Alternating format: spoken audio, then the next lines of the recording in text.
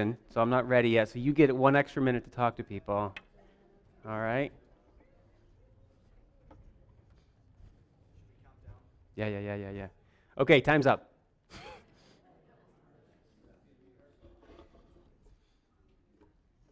Good morning. How's everyone doing this morning?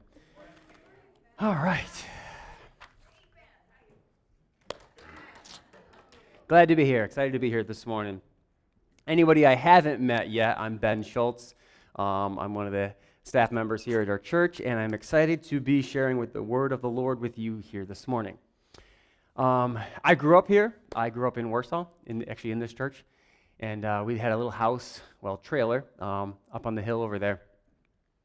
And in our house, we had a 21 rules of the house, and it was stuck on the refrigerator right there. Anybody here have something like that? 21 rules of the house. This is my sister Sarah. Do you remember those rules? You still have them. So they were on there, and some of them I thought were pretty good rules. They made sense. It was like, if I make a mess, I'll clean it up. If I turn it on, I will turn it off. Those kinds of things. Other rules were a little more difficult, like if I hurt someone, I'll say I'm sorry, or if I lie, I will tell the truth. That one's tricky. But the last rule was the one I had the most problem with. The last rule is, if I break any of the other rules, I will accept the punishment. I feel like that's a terrible rule. And here's why. Because if I can choose to break any of the previous rules, can't I just choose to break that rule, which is that I would get punishment? It's a loophole in the system. My parents didn't see it the same way. So I grew up with those rules. Maybe you grew up with some similar rules in your house. And I think what I found is that people struggle sometimes in following God, or there's a hesitancy to give their life to God because we're worried about all of the rules. What can I wear? What am I allowed to eat? What am I allowed to drink? Can I have a tattoo? How many times do I need to go to church? What are all the rules of being a follower of God? And I don't really want to sign up for a bunch of rules. You don't have to raise your hand, but I wonder how many people in this place struggle with that, or maybe that was a hurdle for you. Well, I have good news for you. God only gave us one rule. This is my message to you. The goodness of God, He gave us one rule, and that is to love.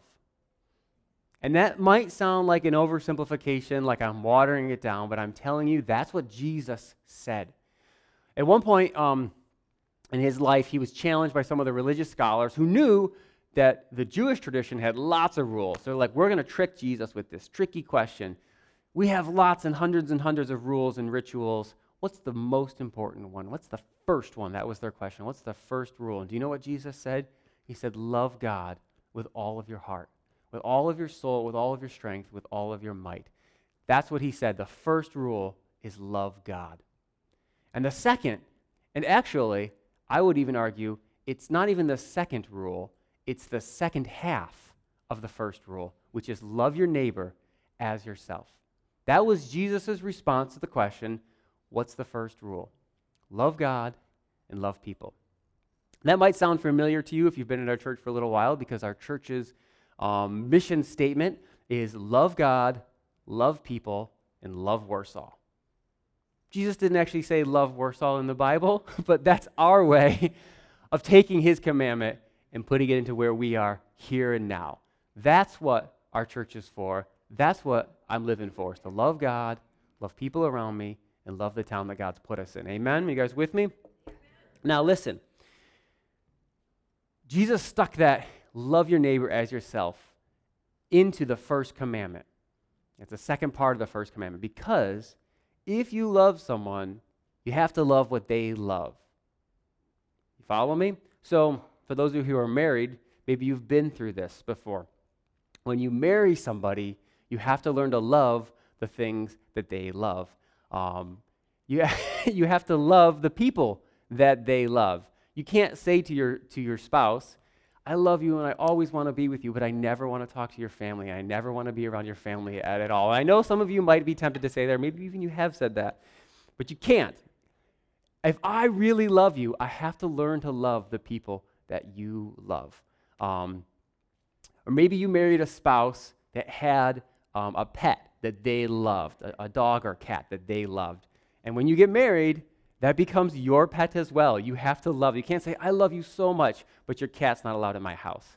They're not gonna accept that. If you love someone, you have to love what they love. And so if you love God, you have to love people. Loving people is a part of loving God. You cannot separate those two things. So, if you have your Bibles, you can open them or turn them on. We're going to be in 1 John chapter 4, an awesome book of the Bible talking about God's love. So 1 John chapter 4, we're going to stay in this one passage the whole time, so you can open it up. If you like to underline or highlight in your Bible, get your highlighter out. There's a lot of good stuff in this passage we're going to look at. So we're in 1 John 4, looking in verse 7, and I'm going to read just a section of verses here, then we'll talk a little bit about that, okay? If you're ready, say, I'm ready. All right, good. Sounds like most everyone's ready. Dear friends, let us love one another, for love comes from God. Everyone who loves has been born of God. Whoever does not love does not know God, because God is love. And this is how God showed his love among us. He sent his one and only Son into the world that we might live through him. And this is love. Not that we love God, but that he loves us. And he sent his Son as an atoning sacrifice for our sins. Dear friends, since God so loved us, we also ought to love one another. No one has seen God, but if we love one another, I lost my spot. God lives in us, and his love is made complete in us. I'm going to jump down to verse 16. In the middle of verse 16, it says, God is love. And if you're allowed to underline in your Bible, underline that. God is love. Whoever lives in love lives in God, and God in them. This is how love is made complete among us, so we will have confidence on the day of judgment. In this world, we are like Jesus. There's no fear in love. Perfect love drives out fear, because fear has to do with punishment. And the one who fears is not made perfect in love. We love because he first loved us. Whoever claims to love God but hates their brother or their sister is a liar. Whoever does not love their brother or sister whom they have seen cannot love God whom they have not seen. And he gave us this command: anyone who loves God must also love their brother and sister. Holy Spirit, we want to invite you into this room for the next couple of minutes, and I pray that you would speak to us, into our hearts, into our lives, from your word. In your name we pray, and everyone all together said, Amen. All right, so good passage of Scripture. Pretty much everything I want to say to you is wrapped up in those verses right there. The first point that I want to make is that we love people because that's just who God is. That is who God is. And it's very clear, those first couple of verses right there. It's not something that he does sometimes. It's who he always is. And I was thinking about a good way to explain what this means. It doesn't mean that like God does loving things really well. Everything he does is love. So that would be like if I said somebody is fast. What I mean by that is when they are running, they run very fast, right? But when they're sitting, they're not sitting fast. When they're sleeping, they're not sleeping fast. But if I say somebody is tall, that person is always tall. Whether they are standing or running or sleeping, that's a tall person. Everything they do is tall. And God is the same way. Everything he does is love. Whether he is providing for you or whether he's disciplining you, whether he feels near or he feels distant, everything he does is love. That's who God is. And that is part of the reason why we love people the way we do, because it's a part of him. So you can see this really clearly in verses 7 and 8, the very beginning of the passage that I read to you. It says, let us love one another because love is from God. You guys see that right there? And then it says, everyone who is born of God, that's a metaphor. it doesn't mean literally born of God. It means who are born into God's family. And for those who are born into God's family and they know God, they love. So it's like family culture. We all have a different family culture. And I don't think my dad ever said this, but maybe your dad would say something with like my last name is Schultz. So some dads would say like, if you're a Schultz, Schultzes don't do this, and Schultzes don't do that. Or maybe your dad said something like that to you with your last name, like, this is how you act in our family, you know? I remember like a part of my family culture growing up is that my dad was a hard worker. And I remember like if you were working on a project, he was a contractor for quite a while. And so if you were working on a project, you're outside working, you don't quit for lunch break just because you're hungry. In fact, don't you dare walk off the job site for a lunch break in the middle of a job. You quit for lunch break when you're done with the project that you're working on. I learned this the hard way, but it was a part of the culture. It's like, we're working on something, and we're not going to break until we're done. At the end of the day, we're not quitting until we're done with this project. And along the same lines, if the family's working, everybody's working. So if dad's outside building a shed, everyone's out there helping. If dad's planting a garden, everyone's out there helping. If dad's going to a church work day at the church, we're all going and we're all helping. You don't stand and watch dad work. Trust me, that's a dangerous thing to do. If dad's working, you better be in there working. And so that was a part of my family culture growing up. And that it's stuck in me. And so that when I'm around people that are working, I'm driven to help out. If there's a church work day, I'm going to be here. If there's somebody we know that is moving, I'm going to be there helping move. And I'm going to bring my kids with me, whether they want to or not, because that's a part of our family culture. And so just like that, and you have your own family cultures, own things that are a part of the way your family operates and what's important to your family. And I want to tell you that loving people is God's family culture. If you are part of the family of God, then loving people is a part of your culture here. Showing love is God's family culture. That's the way I want to say that. Showing his love, expressing his love, demonstrating it. That's how he does things. So I want to show you two cool ways God's love is shown. If you look in verse 9, you'll see God's love for us is seen in Jesus. God didn't just feel love. He didn't just like, ooh, I really like you a lot and have a lot of emotions. He demonstrated it sacrificially. You see there in verse 9, it says, this is how God showed his love among us. He sent his son. And this is really God's love. Not that we somehow loved him and earned something, but that he loved us. And he sacrificed his son. So that's how God loves, is by demonstrating it in a sacrificial way. God's love for us is seen in Jesus. It's like I grew up in the church, and so I know that God loves me. If you grew up in the church, you probably have heard that a billion times. It's in all of our Sunday school stories and in our songs, and it's everywhere. How could you escape the fact that God loves me, God loves everyone, and you know that. But there's a difference between knowing it, between hearing your Sunday school teacher tell it to you, and Jesus speaking it to your heart. I can remember, there's lots of instances of this happening in my life, but I can remember one in particular when, and it actually wasn't that long ago. It was a couple years ago. I was in my backyard. I think I was just praying, sitting in a chair in my backyard, just relaxing, enjoying the outdoors and praying. And I really felt like Jesus came. And he said, I want you to know that I love you. Actually, what he said was, I love spending time with you. I love being with you. And hearing him say that touches me in a way that just knowing God loves is not the same as when Jesus says it to me, when it becomes real to me. And hopefully you've experienced something along the same lines.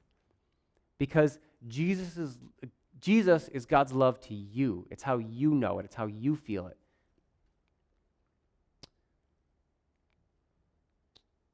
When I was in, I think, middle school, I remember getting a love letter, as much as a middle schooler would write a love letter. I remember getting a love letter from this girl that I liked, And I think it said something like, I like you, do you want to go with me to the dance, or something like that. But here's the funny thing.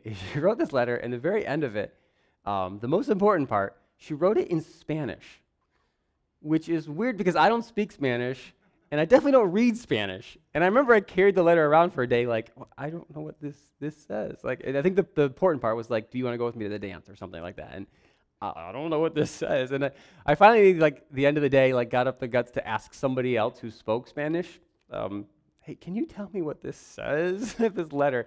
And this other girl in the class, like, translated it for me. And I was like, oh, okay, thanks.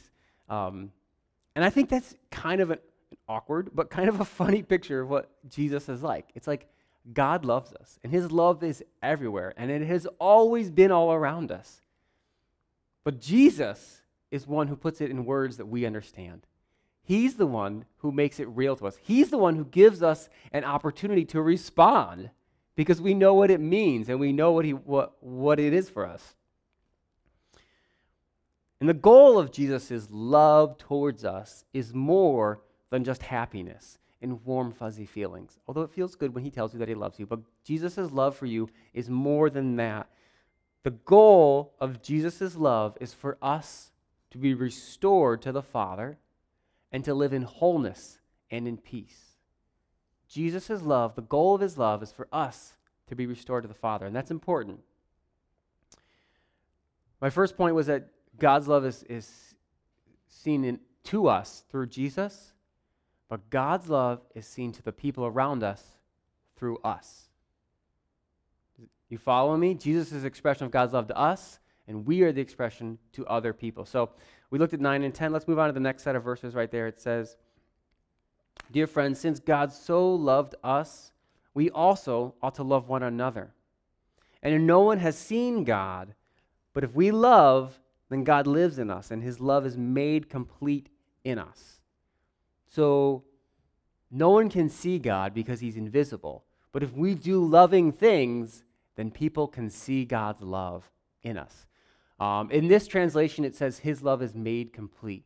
In, I think, the New King James, it says his love is perfected in us. How many of you guys have the word perfected in your Bible right there? That word made me feel a little bit uncomfortable when I first read it. Like, you're telling that God's love is not perfect, and then it becomes perfect? Like, that, my brain is like, no, God's always perfect. How can his love need perfection? So I looked at that word just a little bit. And so here they have it translated as made complete, and that's a good way to look at it. Other words they use to explain what this perfected mean would be fulfilled, or finished, or completed.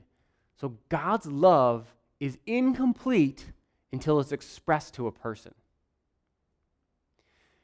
I remember a couple of years ago, Chelsea and I had written, I think it was an anniversary card to Tom and Sharon Weber. And it sat on our dining room dresser for 8 months, maybe. I don't remember how long. A long time. Had a gift card in it. Might have expired. And so, like, we love Tom and Sharon, and we have this gift to express our love. But as long as it's sitting on a counter in our dining room, it's incomplete, right? And it's not completed until they receive it. And so God's love is not fully complete until the people he's expressing it to also receive it. So that's why God's love to people around us is perfected or completed when we demonstrate it. We are an expression of God's love to people.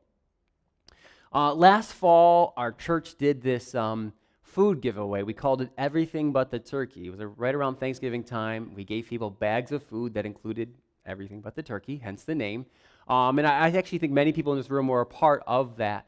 It was at the park, and cars would drive through, and we would give people bags of food. And I was stationed sort of near the end of the line, and my job was to talk to people. Guess that's what I'm good at. So I was at the end talking to people, helping them get their bag of food, but then also asking what was going on, if they needed any prayer.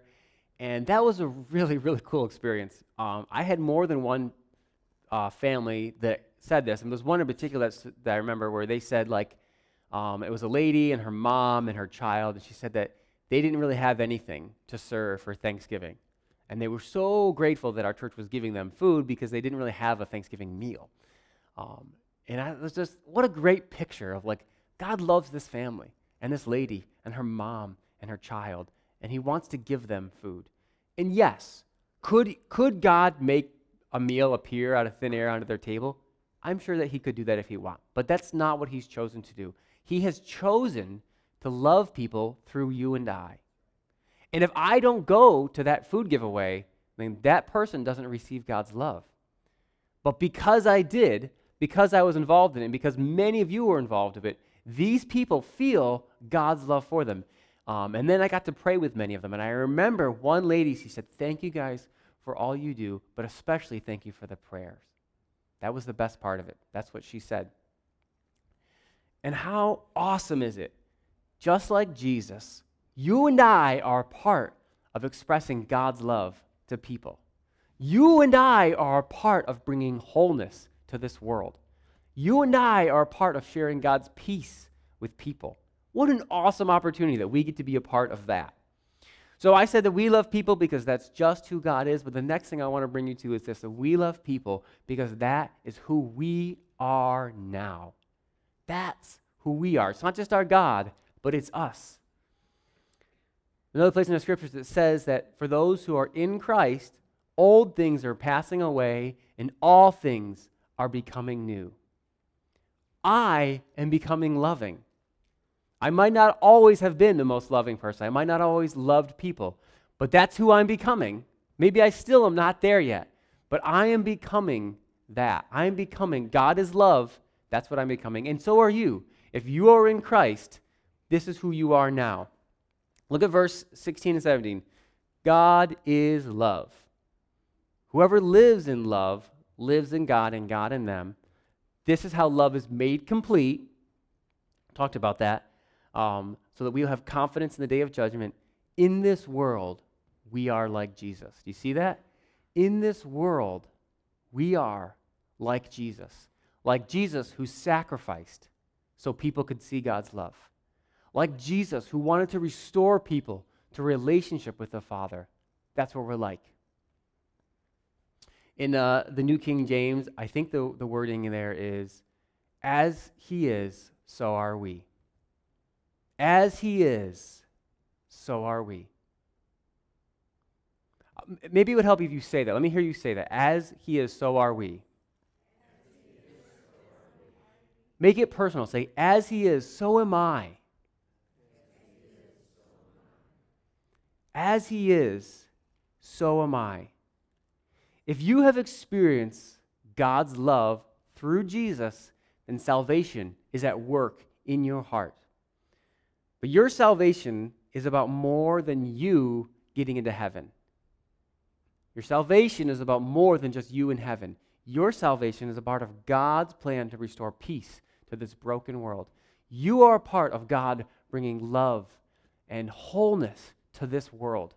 And that is a world that I want to be a part of. That's a plan I want to be involved with. How about you guys? Is that something you want to be in? Listen, I remember learning about the traditions of monks in the first couple of centuries, in their pursuit of God, in their pursuit of holiness. They were seeking solitude, and they were practicing spiritual disciplines by avoiding human contact. And some of them took it to some great extremes, like going out to live in the desert as far away from the other humans as they possibly can, or locking themselves in a room where no one could talk to them at all, as long as they could, so they could draw closer to God. And now, I don't want to criticize them. They clearly understood things about spiritual discipline that I could stand to learn. However, I don't think that's the picture of God's love that Jesus demonstrated. Getting as far away from other humans as possible so you can connect with God, that's not what Jesus was called to, and that's not what we're called to. We're called to be in this world just like Jesus. And what do we see Jesus doing? Walking around with lepers who no one should talk to, with sinners that no one should hang out with tax collectors, corrupt people, women and drinkers, and all kinds of people that society said he shouldn't be around.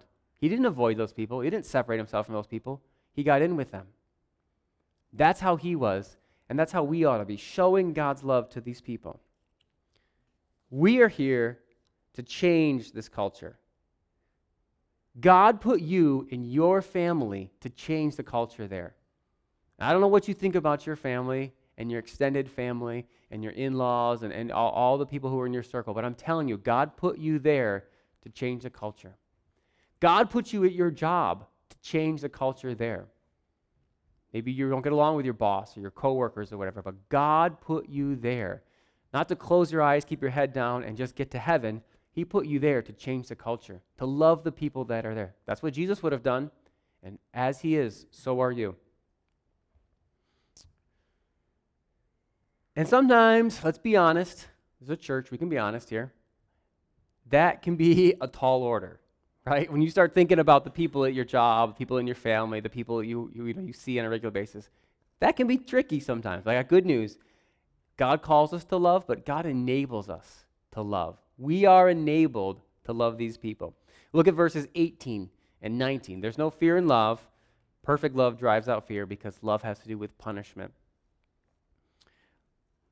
The one who fears is not made perfect in love, but we love because he loved us. We love others because of the way he loved us. We don't love because we're afraid of failing, because we have to prove something. We don't love out of guilt or obligation or this is what I have to do because it's what Ben said we have to do.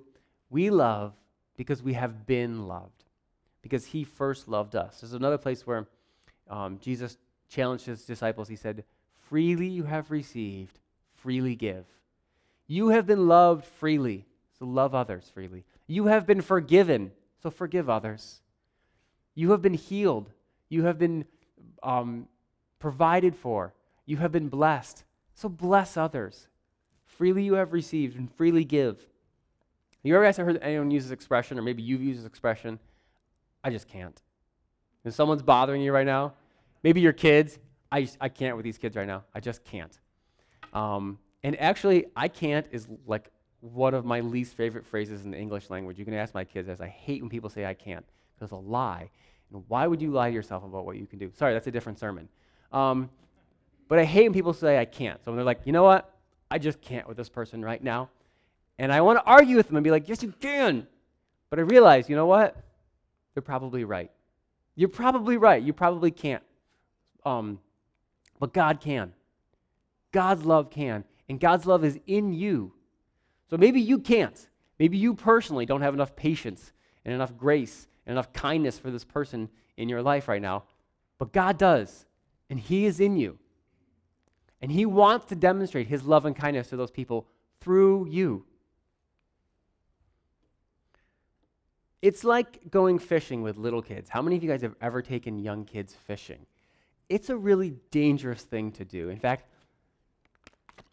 I remember being in a small little rowboat in Steve Sendham's pond behind his house. A small little rowboat with two kids, each with fishing poles, one on either side of me. This is so dangerous. We're giving them sticks with string and long hook on the end and telling them to swirl them around, basically. And so I remember I'm like playing defense. I'm like, okay, here, hold this. Okay, now put it down in the water. Okay, put it down in the water. Try not to get stabbed. And you know what? The two kids I had with me that day, they caught a lot of fish. And I didn't catch any fish. So I guess that makes them better fishermen than me. Except, as I'm sure you can guess, I did all of the work. I'm the one who found the worms and strung up their pole and stuck the worm on the needle. And then when they caught a fish, I had to take the fish off and then it was like I'm doing this one and then, I put a worm back on that one and, this one's coming off, and just trying not to get stabbed. Doing all of the work so they can enjoy fishing. And I want to say that's a picture of what it's like loving people in our lives. We look at it and be like, I can't do this. But God's doing all the hard work. He's the one who's forgiving them for their sins. All you have to do is be kind to them. You get to enjoy being a part of expression of God's love to them, and he does all of the hard work. And you're just along for the ride. And I know I'm making it sound easier than it is, because I've been in the same situations you guys have been in. But not only does God enable us to love people, he commands us to love people. It's a part of what we signed up for in following Jesus. So the last couple of verses there, whoever claims to love God yet hates their brother or sister is a liar. Ouch, that's tough words right there. Whoever does not love their brother or sister whom they have seen cannot love God whom they do see. Because he's given us this command.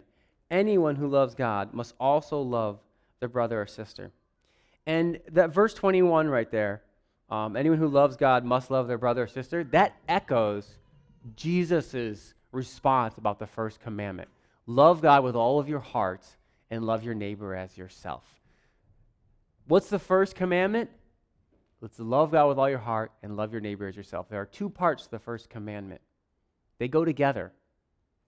Loving God is a part of how you love people. And so John writes here, and he kind of works this out. He says, like, if God's invisible, you can't see God, you can't physically do anything to God, then how do you know if you're loving him with all of your heart? How do you know if you're loving him with all of your strength, with all of your mind, if you can't see him? I can say that I am, but how does anybody know? And he says the test of your love for God is how you treat the people around you, how you treat the people you can see, the people you can affect, the people you can do stuff with, the people that you could give a hug to or buy a meal for or spend some time listening to or talking to. That's the test of how you love God, is how you treat the people around you. And how often are we guilty of saying that we love God? We come to church, we sing songs, we pray prayers. God, I love you so much. And then we walk out and we go home and we are maybe rude or short-tempered with people. We get annoyed at people. We get angry at people. And we say that we love God, but then we often hate other people around us, and it doesn't work. It's not, we're liars. I don't want to use that word, but that's the word that the Bible uses. We're liars. Now, here's the thing. As I was thinking about this, I realized I kind of let myself off easy here. The truth is, I actually don't think I hate very many people. Sometimes my kids can be a little annoying. Sometimes my coworkers are frustrating. But I don't really hate anybody. I'm not like, ooh, I hate that person. So it's like, well, I can say that I love God and also that I don't hate anybody. And I felt like God challenged me with this, that hate is not the opposite of love. The opposite of love is apathy. It's when I just don't really care that much. Doesn't really matter to me. That's the opposite of love. That's really what this verse is getting at. Is if you love God, you can't ignore those people. And so he challenged me to read it like this. What if the verse said, anyone who says, I love God, but then ignores the people in their life is a liar. Anyone who ignores their coworkers doesn't really love God. Anyone who ignores their neighbors, do they really love God? That's a challenging question for me, because it's easy for me to not hate them, but am I ignoring them? Am I just trying to avoid them because it's difficult and inconvenient? I love the way the Message Bible phrases this last phrase here. It says, loving God includes loving people. A great wording, a great way to summarize what's being said here. Loving God includes loving people. So I'm going to challenge you with a question. Kind of the question I've been wrestling with here. I'm going to throw it back to you guys is, if you love God, where can I see that expressed in your life? If you love God, who are the people that you're loving? If you love God, what difference is it making? I'm going to close with a word of prayer because we all need prayer on this. We thank you, Jesus, that you showed us God's love. We thank you for your kindness and your goodness to us. And we ask you for your help. We want to be a representation of you. We want to show people that same love. So we ask you, please help us. Help us to love our coworkers. Help us to love our neighbors. Help us to love other parents at the school and other people in line at the store and wherever we run into people, Lord, help us. And I pray that you would bless all that we do this week in your name. Amen. Amen. I hope you guys are challenged and love people this week. Amen.